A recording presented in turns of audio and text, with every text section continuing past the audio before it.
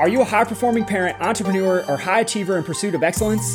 Welcome to The Nexus Podcast, a podcast custom-tailored for families like ours, driven, affluent, and eager to lead extraordinary lives. From rockstar stay-at-home moms to high-producing CEOs, we choose to model success for everyone we are surrounded by. We prioritize health over sickness, embrace a vitalistic lifestyle, and seek to tap into the limitless potential that God has bestowed upon us. I'm Dr. Daniel Kimbley, your host, and on this podcast, we'll uncover the secrets to living a fulfilling and abundant life, where you and your loved ones can thrive physically, mentally, and spiritually. Together, we'll forge a path to greatness and unleash your God-given capabilities. Get ready to say yes to a life of true prosperity and well-being. This is The Nexus Podcast. What up, Nexus fam? I'm Coco.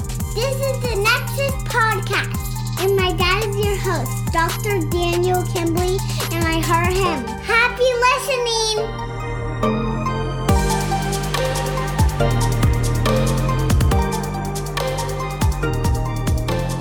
What's up, Nexus fam? Welcome back to another episode of the podcast. And this week on the podcast, I couldn't help but dive into something that I read personally every single day with my team when we do team meetings in the morning.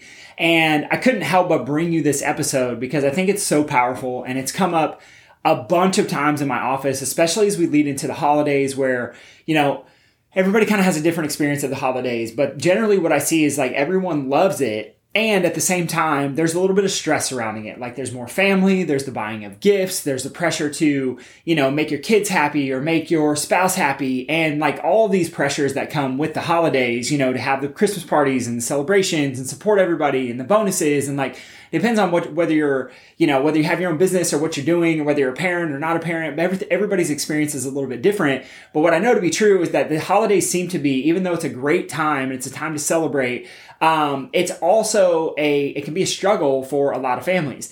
And one of the reasons that I think that is so important is because it shows through the people's bodies that I take care of. Like, when I sit down with people who've been having really, really good results, and then all of a sudden they're like, man, like it gets to Christmas time or it gets to the holiday season and people's like backs start hurting or the necks start hurting more or whatever it is. And I've had this conversation so many times in the office, and I've talked about it on other episodes of the podcast where I talk about how our physical emotions can literally drive us into a pain response. And I always remind people, and I remind you, if you're sitting here listening and maybe you haven't heard me talk before, this idea that like pain is actually a good thing. Pain is there to get you to change some behavior, some habit, or some thought process that you have. And I would argue that any symptom that our body has, it's there for a positive reason. Like it's there to let us know something, or it's there to do something. I don't believe that God gave us any mistakes inside of our body. So a simple example of this would be something like a fever.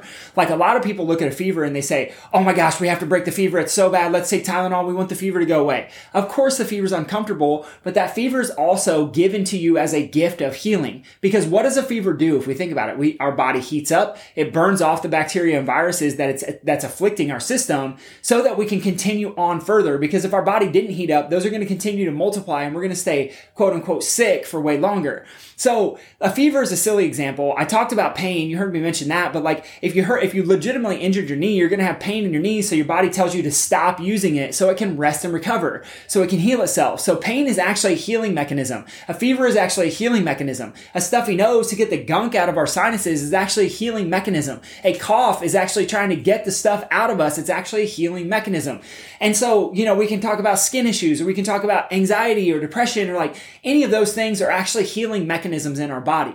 And while they may not be convenient, while they may lower our life expression, the whole point of everything we do inside of my office is to allow people to experience life at a higher level. But so much of what people aren't experiencing comes from, yes, chiropractic care, because we wake up the brain and the part of the brain that's responsible for thinking about life and interpreting life experiences in a different way. But people have a responsibility too. And I think a lot of times, like we're raised in this society where people think that I'm just going to outsource my health to somebody else. Like Dr. Daniel, just adjust me and he'll fix all my problems. But the reality is like, I have a responsibility to wake up your brain. God has a responsibility to let your body heal. You have a responsibility to stay tuned in to your ultimate self. And that's what I want to talk to you about on this episode today, is this idea of being tuned in to like the highest version of yourself. And I know it sounds cheesy and I know it sounds cliche. And as I was reading the other day, I couldn't help but think like, oh man, this is such a powerful podcast episode. So actually what I want to do is I just want to read you this little passage from this book. It's called A Deep Breath of Life, Daily Inspiration for Heart-Centered Living by a guy named Alan Cohen. You can check it out. I read it every day. It's kind of like a devotional. And this one, it happened to be from December 13th, and it's called Goods for Guns. And so this is what it says. It says that the mind needs something to chew on, and it is just as willing to chew on dog food as it is fine cuisine.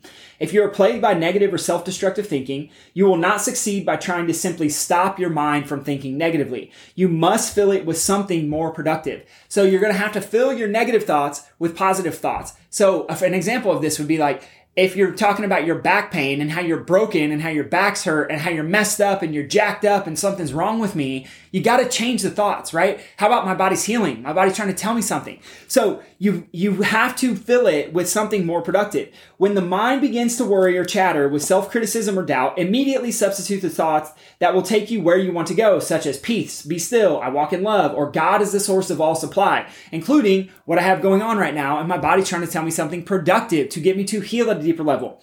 If you are vigilant and diligent, eventually the constructive thinking will take root and you will automatically think with truth and not against it. You will automatically think truth and not against it. It goes on to say earlier, it says, if you want to lose weight, it's not enough to just despise your excess weight. It's only when you embrace a vision of yourself at your ideal weight that you can gain the leverage to shed the unwanted pounds.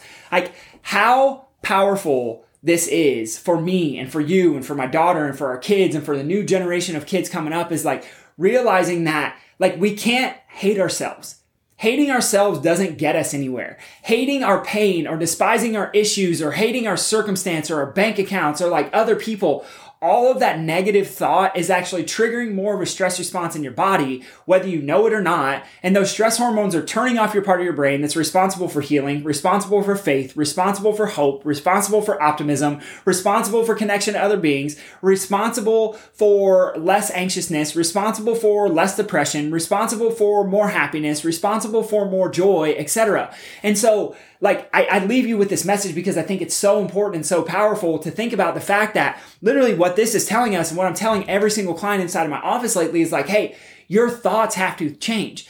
And like, it's not that the pain is in your head, right? It's not that the issue is only in your head. Because I work with so many people who've been to doctor, they take all the supplements, they've had the blood work, they've had everything. And like, what they don't realize and what I have to have the conversation with them about is like, listen, some of this is self-inflicted because it is emotional, like it's a mental. And when we can change the way that we think about our circumstance, when we can change the way that we think about our body, when we can give ourselves a more empowering story, it's not enough to hate the thing that we have going on with us, but we must tell ourselves a story that's actually empowering, right? So when I sit down and I talk to people and I'm like, hey, listen, maybe your back pain is there to tell you that you need more support in life. And maybe you should have some conversations with the people who are supposedly supposed to be supporting you and like let them know that you feel unsupported. Or maybe when you have neck pain, you should look in the mirror and realize that like you're actually super stubborn and inflexible to something in your life. And it may be just forgiving other people. It may be guilty and being stubborn about yourself. It may be being ashamed of something that you did in the past. There's all kinds of things that we can be inflexible towards. But what I know and what I've seen in my practice over the course of the last 3 years is like those physical pains are attached to different emotions. The neck is flexibility. The low back is support. The mid back is this idea of like, get off my back. The shoulders are joy.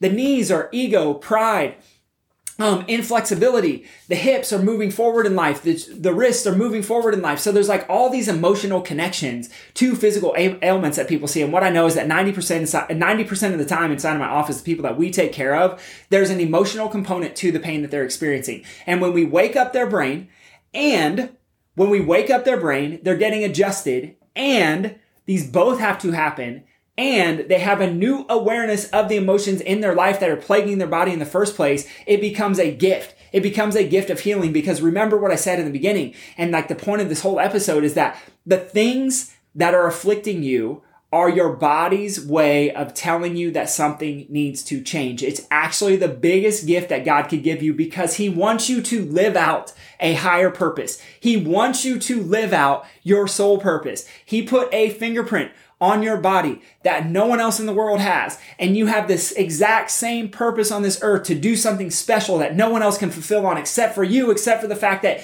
we can't express that fulfillment and that purpose and that passion and that presence and all the things that everybody wants in life if we're stuck in a fight or flight state. If our bodies are stuck in fight or flight and then we're telling ourselves that we're not good enough or we're not worthy enough or we're horrible people or we have guilt and shame and all these things, and a lot of times this stuff is so subconscious and so deep rooted that it's like hard to come out of. And my encouragement today would just be to consider that the things that you have going on in your life are actually a good thing.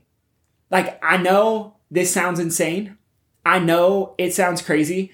And I'm not telling you to go seek not to go seek medical advice, because you should very much do that in those circumstances. But what I have seen in my practice clinically with the people that we have taken care of is that 90% of the time, it's not a disc issue.